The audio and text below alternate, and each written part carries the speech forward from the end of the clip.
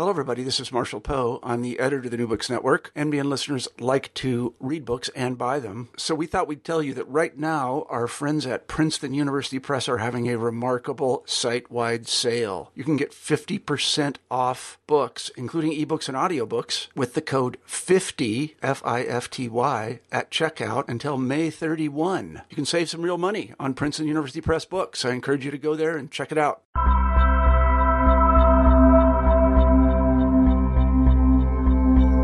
Hello and welcome to New Books and Religion. I'm your co-host, Hilary Kale. There's no female religious figure so widely known and revered as the Virgin Mary. Filipino Catholics are especially drawn to Mama Mary and have a strong belief in her power, including her ability to appear to her followers. In Mother Figured, historical anthropologist Deirdre de la Cruz offers a detailed examination of Filipino interactions with Marian apparitions and miracles.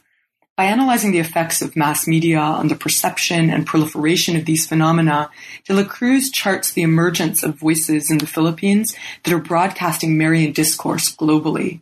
She charts a shift from local to national to transnational contexts, and from the representational to the virtual. Deirdre de la Cruz is speaking to us from Ann Arbor, where she's assistant professor of South Asian Studies and History at the University of Michigan. I'm pleased to welcome her to NBIR. Hi, Deirdre. Hi, Hilary. Thank you so much for having me. Well, thanks for being here. I wanted to begin by talking a little bit about you. You're an interdisciplinary scholar, and you've lived in a wide variety of places: Germany, Hawaii, the Philippines, of course, the continental U.S. Can you give us a bit of a sense of how you came to study the Philippines and religion in particular? Well, my dad is Filipino. I'm half Filipino. My mom is from Hawaii. And I grew up mostly in Seattle, Washington. And there, when I was at the University of Washington, I studied with a number of prominent Southeast Asianists. So I already had my interest peaked in Southeast Asia as a region. I also came, I guess you could say, of academic age at a time when it was becoming increasingly common for 1.5 and second generation hyphenated Americans like myself to, quote, go back and study in the place where they or their parents came from. So that was one of the ways in which I got to the Philippines. But it was also, for personal reasons. I mean, I grew up in the Catholic Church, but the Catholicism of my upbringing was very different from Philippine Catholicism. It really lacked the devotionalism. It lacked the kind of materiality that I think you see in the Philippines. I mean, the Catholicism of my upbringing was very post-Vatican II. It was very, folk singing, encounter, retreat kind of practices. And I was just really taken with the differences between how I was mostly raised in an American, and not only an American, but a Pacific Northwest Catholic church, and what I saw in the Philippine context. I think too, given the number, as you mentioned, given the number of places that I've lived, although I have been interested in the Philippines and in religion, the purview of my work has always been global. So I think of myself as a scholar that does the Philippines in the world, or the Philippines and the world.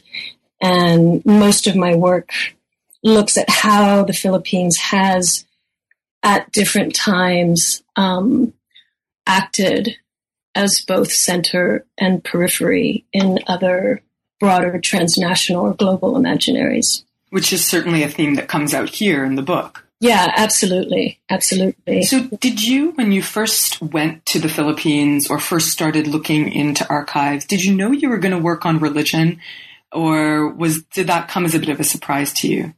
I knew I was going to work in religion. I knew from pretty early on that I was interested in some of these comparative questions around different Catholicisms. And there was a kind of unfamiliarity to Filipino Catholicism that I was interested in exploring. I mean, where I grew up, we grew up with the parish that I grew up in had a sizable Filipino and Filipino American community. So there were some practices that Filipino practices that I grew up with in this parish, and also, of course, growing up around my grandmother's Catholicism, which was very pre-Vatican II Catholicism, heavy on rosary devotion, saints for every day of the year, kind of Catholicism. I was very drawn to some of those comparative differences between the two. And at what point did you light on the topic of Mary and Marian apparitions in particular? Okay. This actually has the origin story of the particular project that became the book.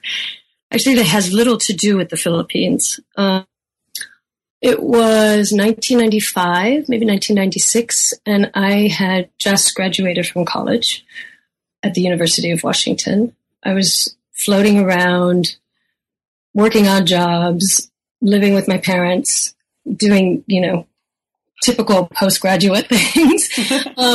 And I looked in the Seattle paper one morning and I saw that there had been reports of the Virgin Mary appearing on the back of a highway sign in a place called Sunnyside, Washington. Now, this was a place that was about 3 hours east of Seattle, so in the eastern part of Washington state. And it was a town that had a sizable Mexican immigrant and Mexican migrant worker community. So either out of curiosity or boredom or some combination of both, I basically jumped in the car and went to see what I could see in Sunnyside. And when I got there, the highway that had previously been closed down because of the number of people that had spilled out onto the highway to see the back of the sign. The highway had reopened, and at the site there were a few people milling around and a carpet of flowers and devotional candles that had been left at the back of the highway sign. And I looked at the sign at the backside, and sure enough, there was clearly visible an outline, rainbow colored, of what could very easily be taken to be La Guadalupana, so the Virgin of Guadalupe. Now, the Highway Patrol had said that this was all oxidation. I mean, they, of course, as these things go, had their very rational scientific explanation for it.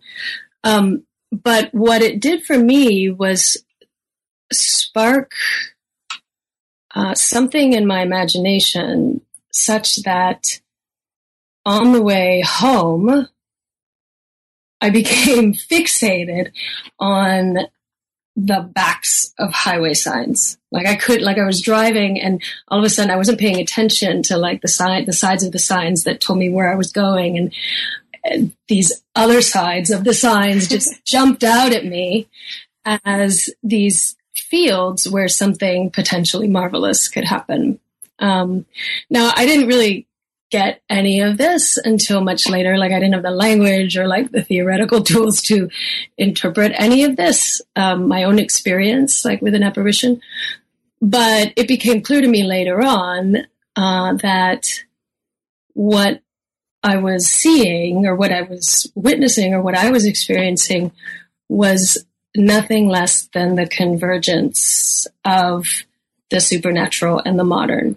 I mean, you don't get more banal a token of modernity than the highway sign, right? So that was a seed that I guess was planted in my head early on. And then how I came to do this project specifically on the Philippines has to do with the event that actually makes up the last chapter of the book. So when I was on a preliminary research trip in Manila in 1999, which was a really long time ago now, I had opened the paper again. Clearly there's a theme. If anyone is looking for a topic, they should just open the newspaper. But I had opened up the Philippine Daily Inquirer, which is one of the mainstream Manila newspapers, and saw an announcement that a Manila-based devotional organization called the Mary's Army to Save Souls, or mass media movement, was going to be orchestrating this huge birthday celebration of the Virgin Mary in Battery Park in New York City, just a few weeks later. And because I was getting ready to go back, I went to graduate school in New York, and I was getting ready to go back for the semester. I thought to myself, well, cool, let me go check this out. And when I went to the event back in New York, I just was floored by, first of all, the level of orchestration that they must have had to undertake in order to bring all of these images of Mary to Battery Park. And what they did was they put them on boats, and they, floated them up the east, around the tip of Battery Park and up the East River and to the United Nations. Right, and those are physical statues of Mary. These are physical statues, yeah. Exactly, physical statues. And so I was floored at the scale of the event, but what also really struck me was having learned that at the same time that they were orchestrating this specific variant of a Marian procession that privileged water, for example, at the same time that they were carrying out this Marian procession, the entire event was simultaneously being captured and broadcast live back in the Philippines. So that was also where I thought, okay, you have images of Mary, you have, images that could be taken as a certain form of appearance of Mary, and then you have these virtual images of Mary that are simultaneously being beamed into the Philippines. And it was then that I had this aha moment of a project that could deal with religion and technological media at the same time. So that's how I got to the Marian devotion and the Marian apparition topic specifically. Both a fantastic story and a really interesting event that we'll pick up on later in our interview. But yeah. I also love that you have just solved all my problems with getting graduate students to choose topics. Oh, I will tell them, right. Deirdre says, just open the newspaper or click on that. It worked out for me. Yeah, it worked out for her. Exactly. Both and you will, these, you will get a tenure-track job. Yeah, exactly. Both of these formative moments simply came about by looking in the morning newspaper. It's something I tell my graduate students too, in fact, maybe not to find their topics, but definitely when they're doing either historical or ethnographic research, make sure you read a newspaper every day because, that's where you can keep your finger on the pulse of what's happening. Yeah, absolutely. So some of our listeners may not be familiar with the larger historical context of these Marian apparitions. Sure. The Marian age, or the Marian century, as scholars sometimes call it.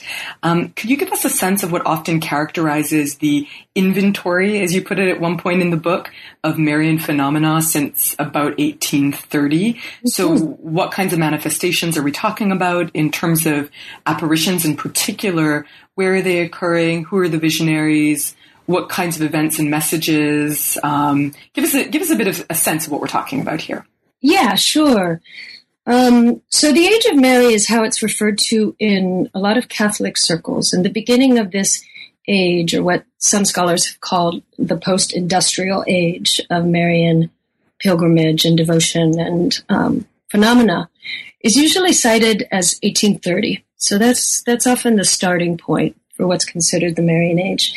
And this is the occasion where Mary appeared to Catherine Labouré in the chapel of the Mother House of the Sisters of Charity in Paris, in the context of tremendous political upheavals in France. Well, one of the things that characterizes this apparitions and many others that follow, especially some of the more famous ones like La Salette, famous ones in Europe too, La Salette in 1846, Lourdes in 1858, Fatima in 1917. One of the things that characterizes these is how the messages delivered are very much imbricated in the political contexts of the temporal world, of the contemporary world.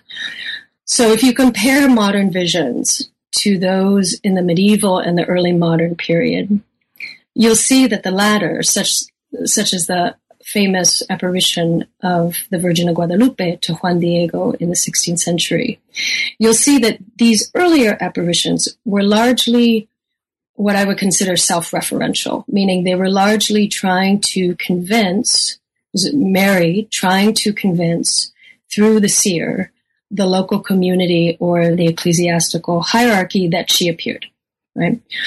By the time you get to the visions of Mary to Catherine Labouré, and like 19th, 20th century visions, the messages delivered are often, although they are prophetic, or they can be prophetic in nature and apocalyptic in tone, the messages act like divinatory news flashes. Right? In the vision of Mary to Catherine Labouré, she said the throne will be overturned, the streets will fill with blood, and so forth.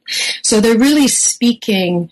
So it's not just Mary appearing in the world, but Mary appearing to speak about the world and often speak about the social and political context that surrounds her appearance. And this differs quite a bit from what we see before the 19th century, especially back in the early modern and the medieval period. Another thing that characterizes modern apparitions is that the visionaries themselves are overwhelmingly children.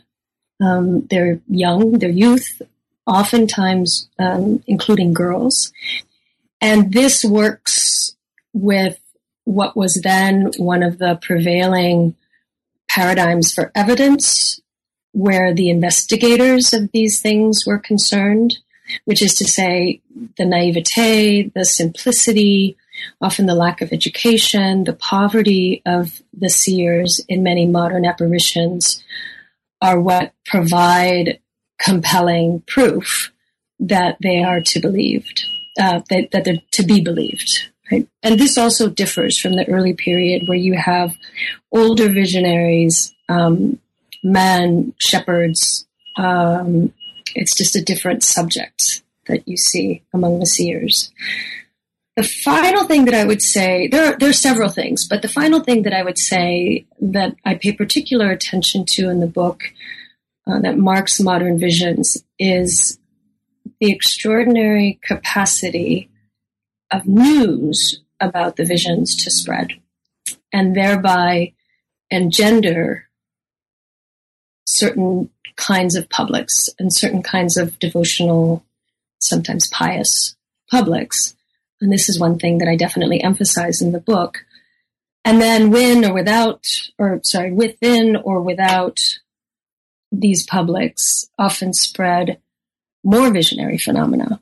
So you have a kind of serialization of vision phenomena that can take place out of one apparition that you don't really see taking place in an earlier historical period. And you see this especially in somewhere like the Basque Country in 1931, which is the subject of a book by an expert in these apparitions. William Christian has written about this. So those are three main things that I would say characterize the Marian apparitions in the age of Mary. And scholars have generally understood this explosion or this burgeoning of Marian phenomena as anti-modern, as religious fervor against secularization. And one of the things that my book tries to argue is that if we pay as much, if not more, attention to the forms of appearance that Mary takes, to the experience of the visionaries, and how their descriptions of that experience demonstrate to us other sorts of changes in sense perception, seeing, hearing, feeling. If we pay attention to these things, the generation of certain kinds of publics, more so than how Marian visions provide a way for the masses to cope with the onslaught of the modern world, which is my really crass characterization of how some of the scholarship has been carried out.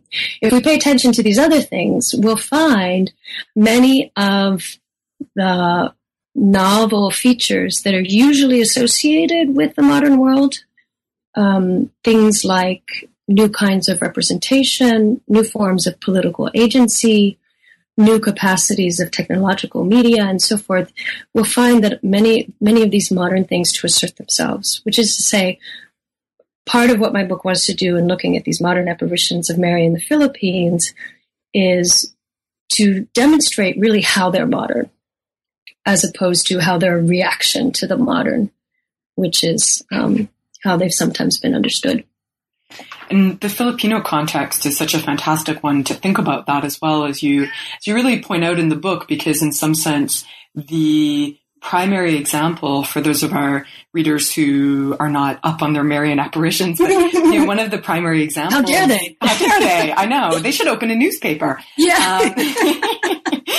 But one of the primary examples for the sort of paradigm that you're talking about, this idea of the Marian apparition as a response, traditional Catholic response to modernizations, secularizations, is Lourdes. It's in France. And so by taking it out of that context, you do such an interesting thing here, because you give us a very different historical context to think about in the Philippines. And of course, Filipinos, as you note, know about these apparitions that are happening in Europe, but they also have their own very long history of knowing Mary, of being devoted to Mary.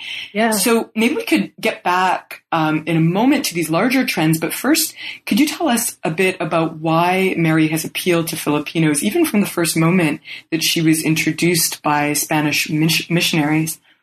Yeah, absolutely.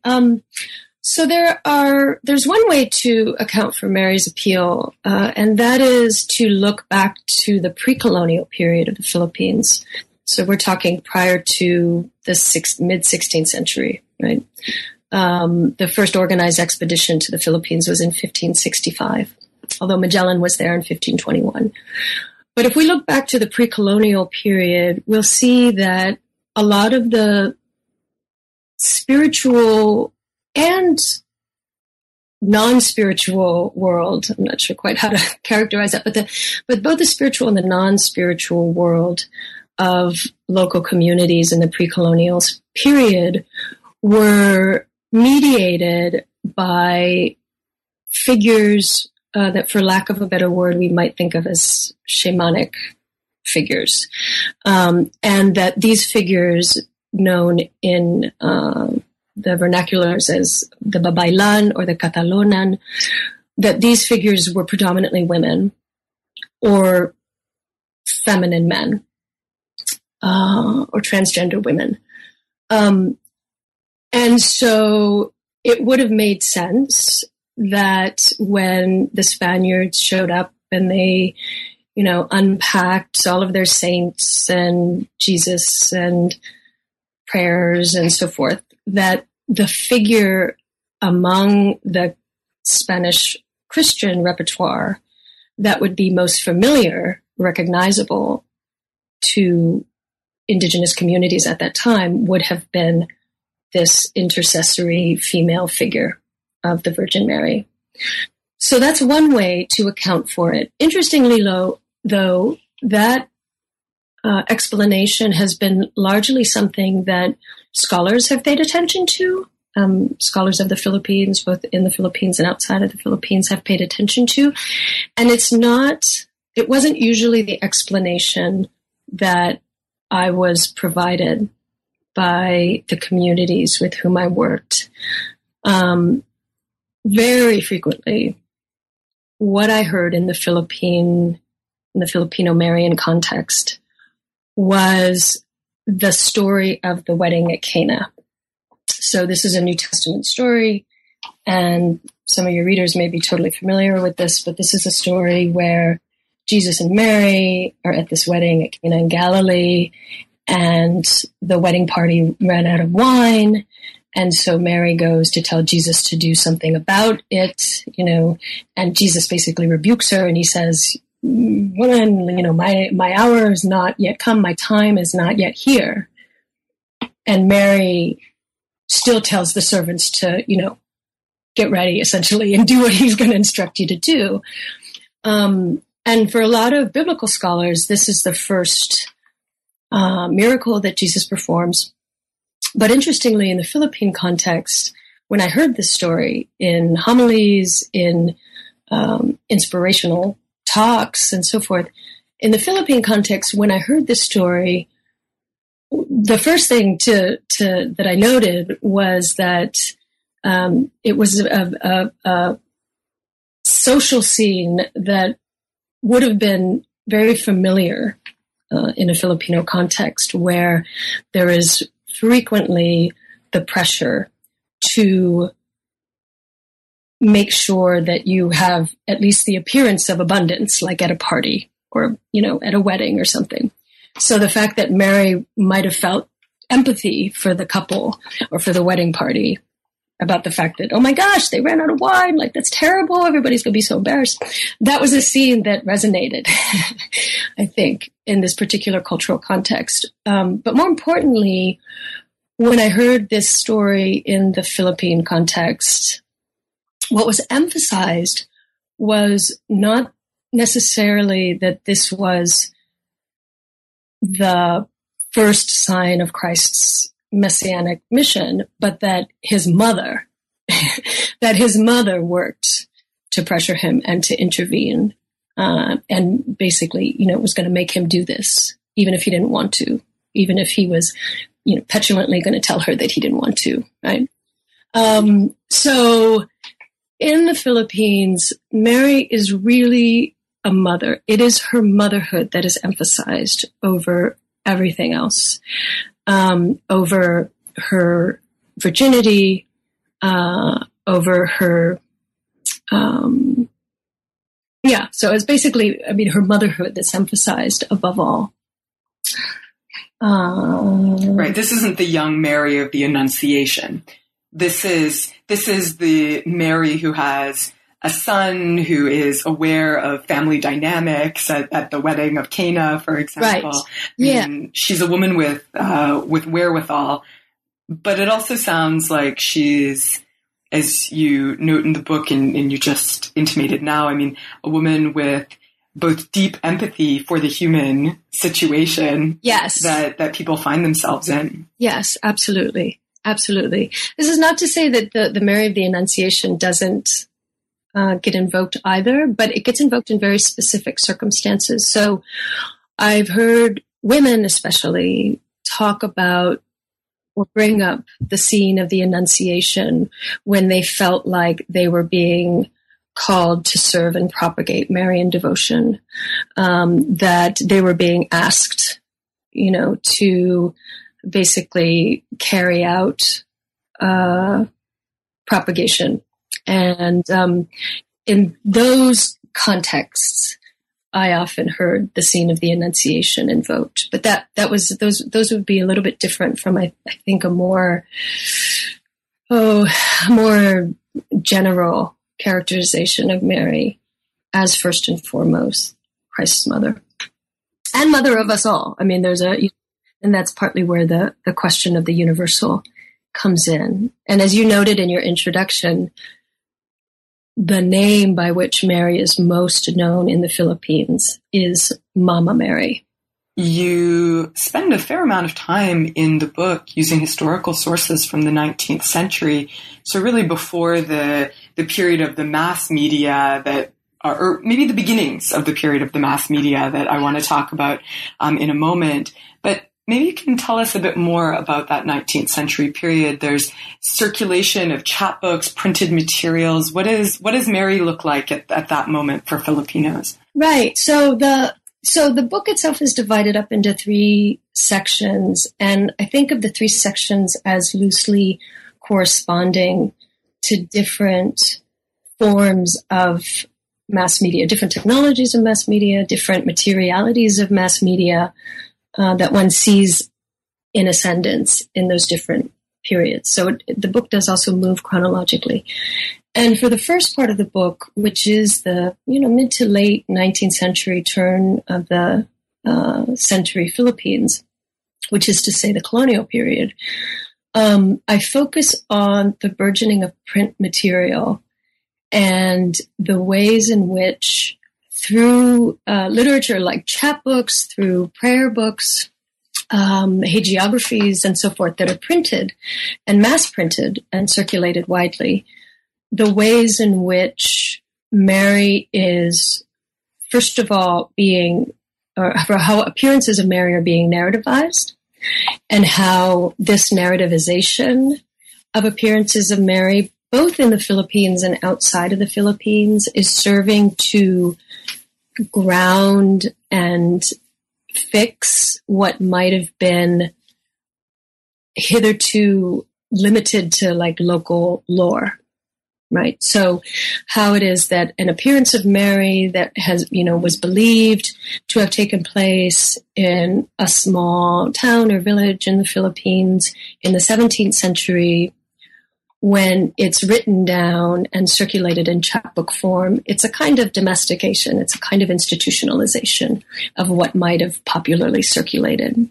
So I look at the print media in this way. I also look at the way in which print media in the form of chapbooks, but then later in the form of poetry, newspapers, and so forth, how this literature is at the same time translating into the Philippine vernaculars a world where apparitions of Mary are also taking place. So, for example, a chapbook that tells the history of the apparition of Guadalupe to Juan Diego. It gets translated into Tagalog, and all of a sudden, the Philippines and Mexico, as part of the wider Spanish imperial world, are brought into the same field of vision. And it's not just the translation of external apparitions of Mary into the Philippine context, but also the projection of like the Philippine context out into the world. So that's one of the examples of the kinds of ways that I examine this print media at that period. The other way that I look at it, and this would constitute most of chapter 2, is I look at how Mary, at the end of the 19th century, which is to say during the revolutionary period of the Philippines against Spain and then against the United States, how Mary becomes more of a symbolic figure to represent the nation in the figure known as Inang Bayan, which basically means motherland. And the ways in which that symbolic capacity of Mary comes about through multiple translations. First of all, of the idea of the motherland that's widely, globally circulating throughout the 18th and 19th century. So the translation of the idea of motherland, or the idiom of motherland, into the Filipino context, but also how the story of Christ and Mary as mother, and Mary as a symbolic figure for the nation, how that story gets, or how that story becomes a vehicle for the articulation of anti-colonial sentiment at the time.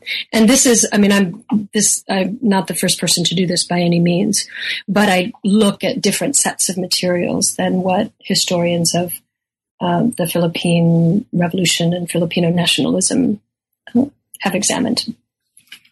And you're following, as you noted, you have 3 sections, and you're following loosely a chronological structure in this book. And so we move from this colonial context in the 19th century, early 20th century, and the next really rich case study that you give us is from the period right after the Second World War. And that's a really important and undoubtedly traumatic period for Filipinos. So I want to zero in on the event that you describe in a lot of detail, which is the apparition at Lipa in 1948. And Mary allegedly appears to Teresita. She's a novice at the time in the Carmelite order. What was the context for those apparitions in the convent following, as I said, right on the heels of World War II? Yeah. First of all, I have to say there's been major developments in this case that I feel like now is the perfect opportunity to share because these developments came in after the book had already gone to press.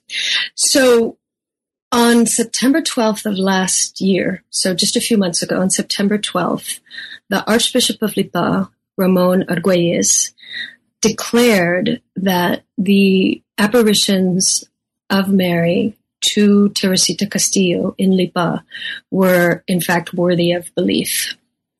Oh. This is huge. Wow. This was huge news, and this was an extraordinary declaration for a number of reasons, not least of which, and I'll provide a little bit more historical background to the case in the late 1940s and early 1950s.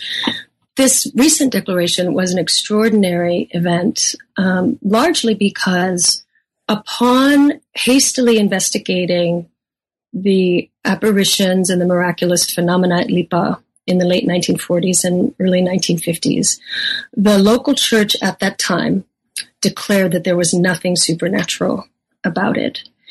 And not only did they declare that, the apparitions and the miracles were not supernatural, but they also shut the whole thing down. It was a very harsh investigation, basically, that was carried out by the church. It was very fast.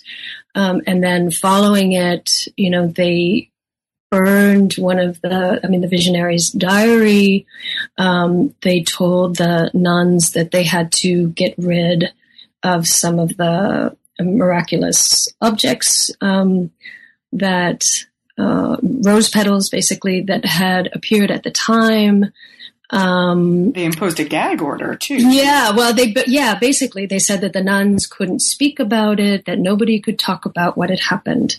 And they essentially imposed silence upon the Carmelite community and by extension upon the broader devotional community that had briefly formed around the miracles and apparitions of Lipa.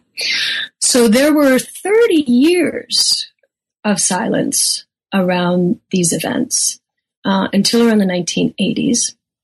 And one of the things that I was ethnographically interested in, I did my research in the early 2000s, and one of the things that I was ethnographically interested in was how this devotional community navigated between their obedience to the church and their conviction that Mary had appeared. Right? This is a deeply pious, obedient community. This is not a place of, this is not a site of subversion or, resistance to the hierarchy. This is a place, Lipa itself is famous for its pride in its own kind of Hispanic heritage, for its devotion to the Catholic Church and so forth. And so I was really interested in how this long history of silence that had slowly, kind of been broken, and mostly by efforts of the laity, how this long history of silence had structured the ways in which people felt like they could or could not talk about the events of the 1940s and 1950s. There had been, by the time I was doing research, a certain amount of public openness about what had happened, but depending on what archbishop was in charge at the time, the sense of openness around had happened and around the devotion was constrained in different ways. And that changed when the new Archbishop, Arguelles, took the seat of the Archdiocese in 2004. And then there was another investigation that was carried out, and that resulted in this extraordinary declaration of last year. So that's like a lot of background. I mean, as brief as I can put it, background on the history of the apparitions and the miracles of Lipa as they took place in the 1940s and 50s, and then the long period of silence and censure that ensued, and then it kind of coming back into the public light. Now, historically, Lipa, I mean, one of the things I was interested in historically about Lipa is it is a great example of what I think of as the nestedness of apparitions of Mary, and of how such phenomena can inhabit and make an impact on a number of different geographical scales, and how an event like this or a miraculous occurrence like this can be informed by a number of different geographic scales and constituencies. So, locally speaking, Lipa is important because it was the headquarters for the Japanese military administration during the Second World War, and it's a place whose inhabitants witnessed tremendous atrocities, both at the hands of the Japanese, but also when the Americans returned and basically razed the city to the ground.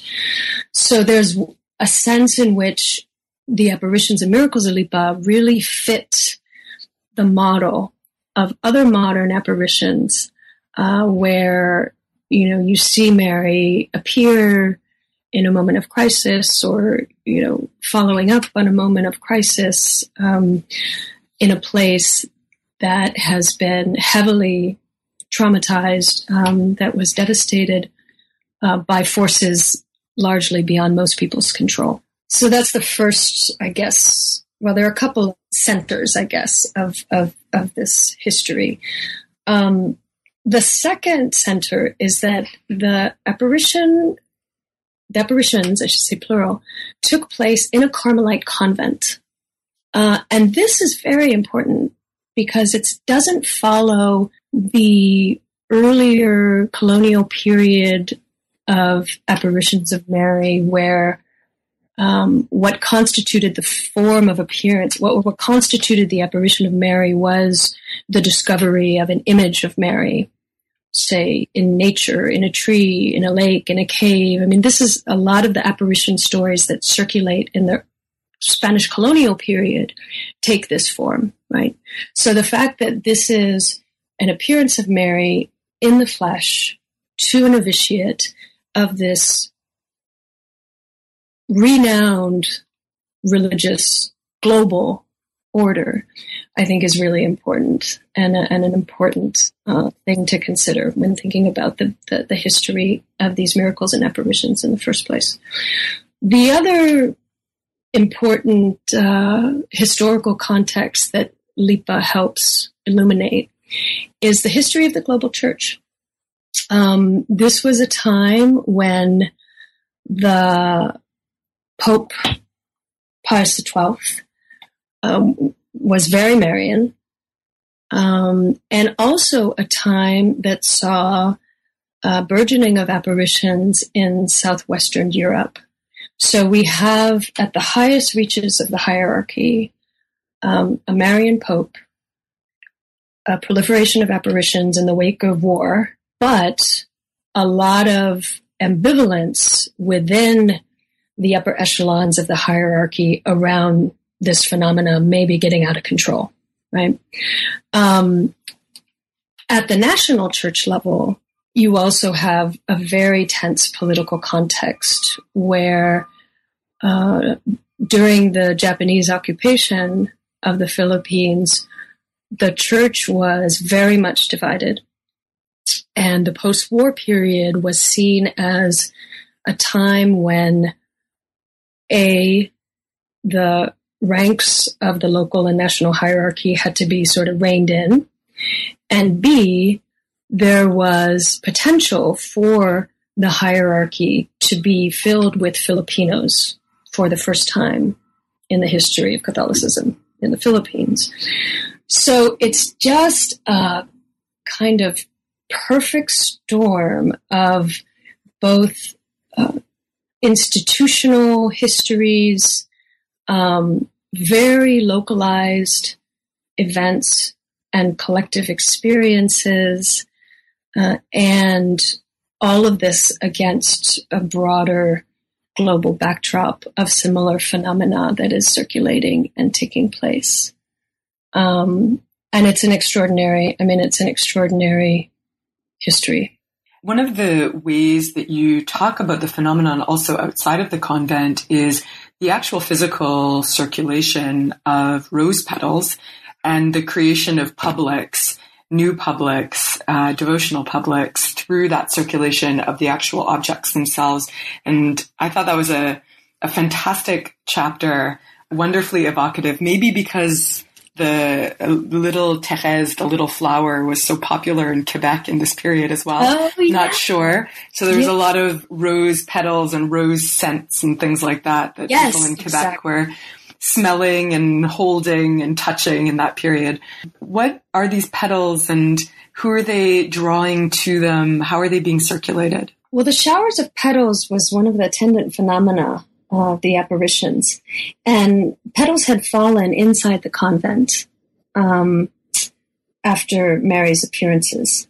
And they really represented the kind of bursting out of the confines of the cloister when they started to fall on the convent grounds. And this is what I think of as the more public manifestation of the miracles and the apparitions that were limited to the cloister, that were witnessed by Tara Singh. So the petals themselves garnered, as you might imagine, a tremendous amount of attention. And the way that I look at them in the book is as both a phenomena to be mediated by things like the press, and as acting as media in their own right.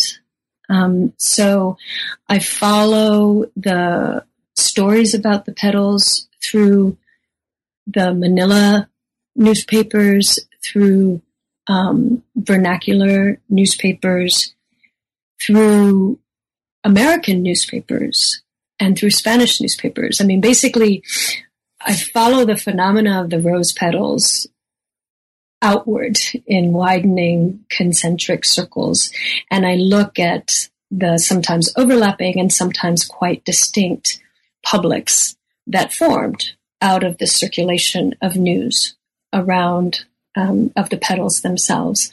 And some of these publics were a very strong Catholic anti-communist public. Some of these publics were the sort of nostalgic for colonial times public. You see this in some American publications. And I look at how the petals, in addition to how stories of the petals circulated, I look at how the petals themselves in their own circulation. So these petals traveled too. People would make requests for petals, and then those who had them in the Philippines would send them abroad. Petals, as they were themselves circulated and then reproduced in things like prayer cards, and then circulated further, how these petals in their own circulation gave rise to a specific kind of material media network. And it's just, it was so much fun to do that chapter and to follow the lives of a single petal, for example, from the Philippines to Spain, to the United States, and the sensation that they really caused. And it gets back to this ongoing theme in the book about both the media and also material that is being circulated globally out from the Philippines, rather than always thinking about the Philippines as a periphery that simply receives messages or receives material. Yeah, exactly. Earlier, you were talking about how seers are often understood to be humble or poor, young children even. And you note, however, that since especially the mid-1980s, the apparitions have been especially popular amongst a middle-class audience since the People Power Revolt. Can you explain a bit more about those events and the resulting uptick in devotion to Mary? Yeah, so this is, I think, a very important moment in the revitalization of Marian devotion in the Philippines. And just to give a little bit of background, so the People Power Revolt took place over a few days in February 1986. And it was an event where millions of people spilled out onto a famous highway in Manila to protect several military defectors from the forces of Ferdinand Marcos, who had ruled the Philippines for decades at that point. And although there had been years, of course, of dissent, of increasing dissent to the Marcos regime, the cathartic overthrow is often seen as the People Power Revolt itself. And historians and analysts of those 4 days point to the largely middle class, urban, Manila-based composition of that revolt. And a lot of people who were there, as well as more revisionist historians of more Catholic persuasion, will often claim, or not claim, but underscore the religiosity of that revolt. So when you look at pictures, for example, of the People Power Revolt in 1986, you will often see nuns praying the rosary, people carrying images of the Virgin Mary, specifically Fatima, both in its visual iconography and in the experience of people who were there, according to their testimonies.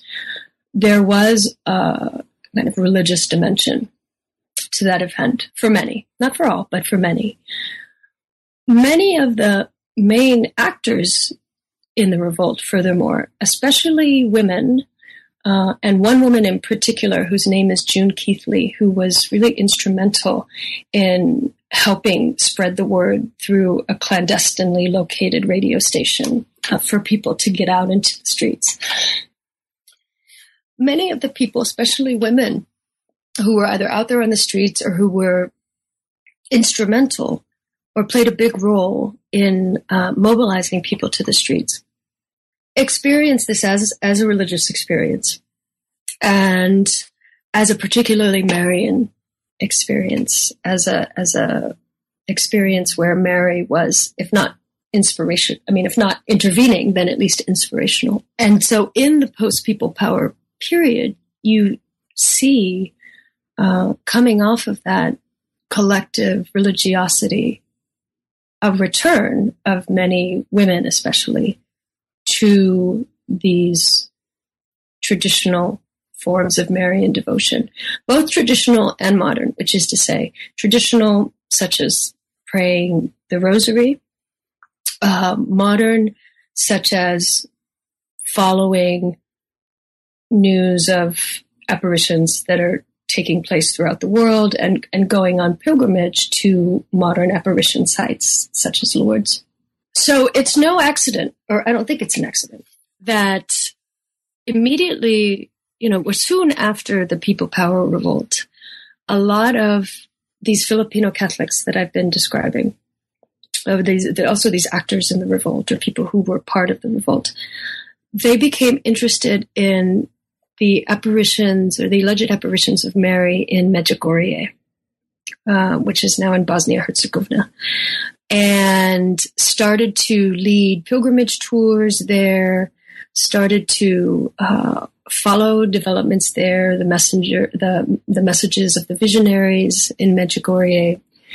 And there came to be a kind of back and forth or a dialectical movement between the uptick of Marian devotion as it stemmed from the experience of the People Power Revolt and the availability of these current and very popular and, very attention-grabbing apparitions that were taking place on the other side of the world.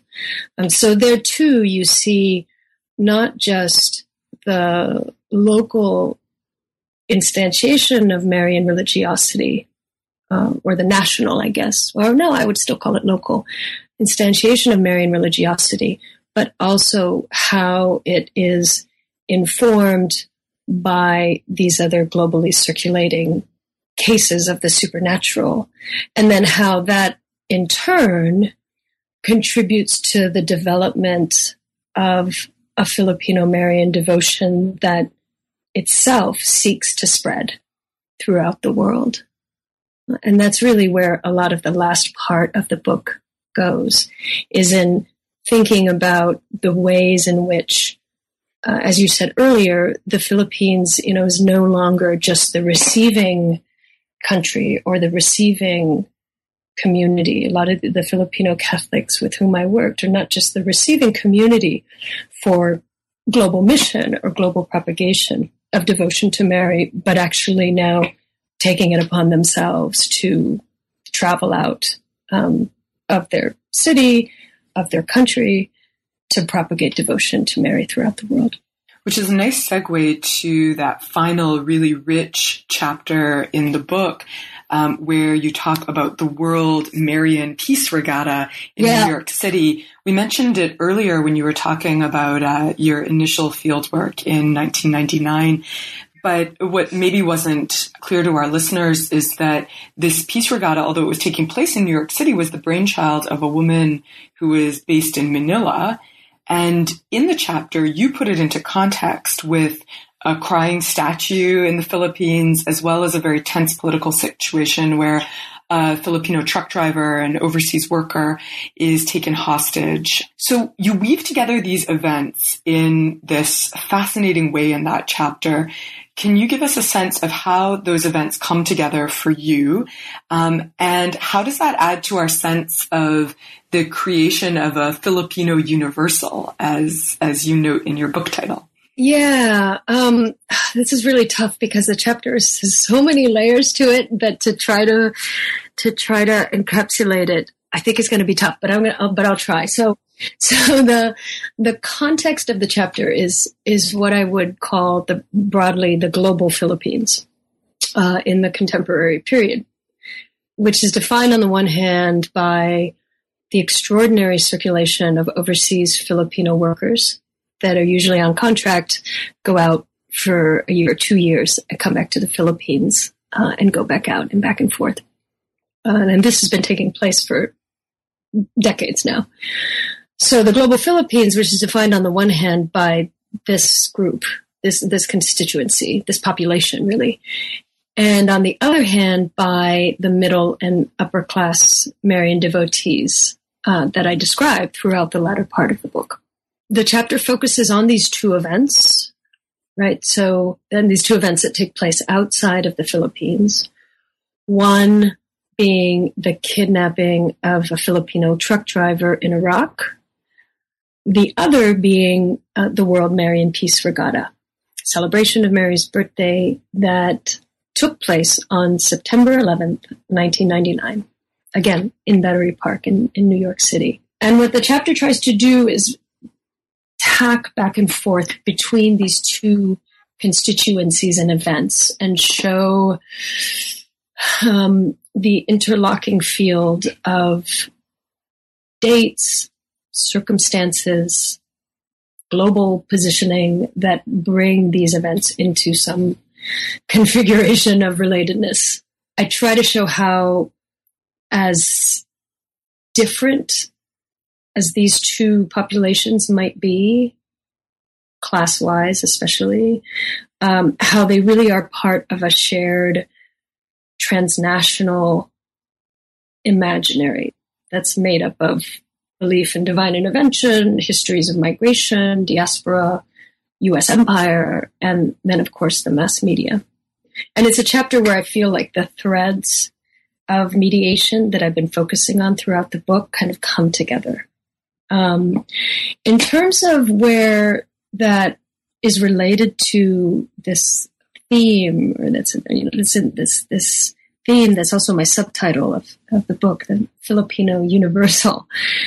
As I noted in response to your previous question, the book really tries to tell the history of the shift of Christian mission from Europe and North America to what is often now called the Global South, and how the Philippines plays a role in that shift, and how you do see now more Filipinos, and, you know, in my case, Filipino Catholics that are devoted to the Virgin Mary, heeding a call to mission, heeding a call to spread devotion to Mary throughout the world. And, you know, wherever you have Christian mission, you have a fundamental belief in the universality of Christianity. You have a fundamental belief that anyone can be Christian. So one thing that the World Marian Peace Regatta shows is Filipinos who are heeding a call to spread devotion to Mary throughout the world, and as such are becoming a new kind of Christian subject in the Philippines, and believing that anyone can be Christian, and not only that anyone can be Christian, but that Mary is at the center of this Christianity. And so that's where the universal comes in, because Christian mission is driven by this fundamental belief in the universality of Christianity. What you're pointing out is this interplay between a very locally situated kind of Christianity, in a sense. I mean, Filipino Marian Christianity and Marian devotions, but the sense that this is which itself is only one variety of Catholicism in the Philippines, right? Yeah, of course.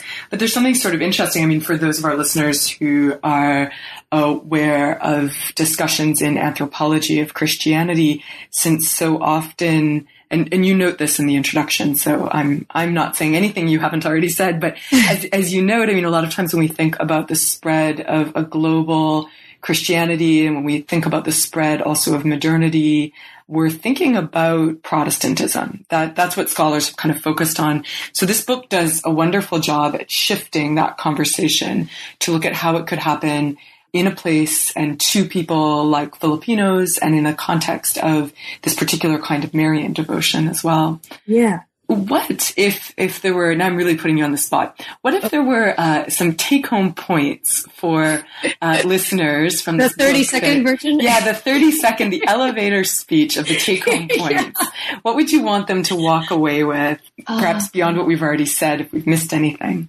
Yeah, I mean, so the first would be what I've just described, that the centers, you know, is for listeners, I guess, to be reminded, or at least to learn, that the centers of Christian mission are increasingly in places like the Philippines. I guess another take-home point would be that apparitions of Mary are more modern than one might think. A third thing that the book tries to do is make an argument for thinking more in terms of religious publics than divisions between the popular and the Orthodox, because publics can be constituted and fall apart and reconstituted, and thinking in terms of publics allow one to examine the place of the mass media in their production. I don't know if those are really points, but take-home points. But those are those are the three that I would say. If you're interested in those three issues, then you might be interested in my book. You'll absolutely be interested in your book, and probably in whatever you're working on now too, which is a nice segue yet again to my last question, which is to ask you about what's on the horizon. What project are you working on? Yeah. So right now, I think, I'll always work on religion. And right now I'm turning away from, what might, one of the things I was interested in Mother Figured was the increasing interest of some Filipino Catholics in issues of orthodoxy and doctrine, which is not how scholars have previously looked at Filipino Catholicism. Because that took up so much of my brain space when I was working on the book, I'm now moving towards the really unorthodox, and looking at 19th century Spiritism in the Philippines. So Spiritism is basically the belief in the ability to communicate with the dead. But it took on a particular, it existed as a particular movement in the 19th and 20th century throughout the world, and was in the 1860s, I think, codified by a French educator named Allan Kardec into a very, kind of treatise, philosophical treatise, and made its way through colonial routes to a lot of the world. So I'm interested in the ways that Spiritism gets organized in the Philippines in the late 19th century, how it gets articulated with anti-colonial sentiments, but also how Filipino Spiritists self-consciously see themselves as part of this global and even extra global community, right? Of not just people forming Spiritist unions throughout the world, but of a broader humanity and post-humanity or outside of humanity that happens to exist in the spirit world. And what I want to do eventually is trace the foundation of Kardecist Spiritism in the Philippines from the late 19th century down through the mid-20th century, where it then becomes the phenomenon known as psychic surgery, which is basically practitioners who will, without anesthesia or tools, physically operate on a patient. So you might have seen, just go to YouTube and type it in. It's often very gory. But these guys became really popular from the mid 20th century in the United States with ESP researchers in the United States. And then later, some of them branched off and became New Age practitioners. So again, with the second book, I'm tracing a genealogy of religious practice, and one that serves to move the Philippines from periphery to center. So from a place that is at the receiving end, through colonial routes of a globally circulating doctrine and practice, to a place where particular locations in the Philippines are now being considered these points of earth energy where, the telluric and the cosmic collide, and drawing New Age practitioners and New Age seekers from all over the world. So that's basically what's on the agenda next. And it will also involve both historical and ethnographic research. So I started with the historical research, and we'll see when I can have a chunk of time to go and do the ethnographic stuff. Well, I'm really looking forward to that and to following your work. Thank you so much for being with us here. Oh, thank you. It was my pleasure, and I'm grateful for the opportunity. Thanks so much.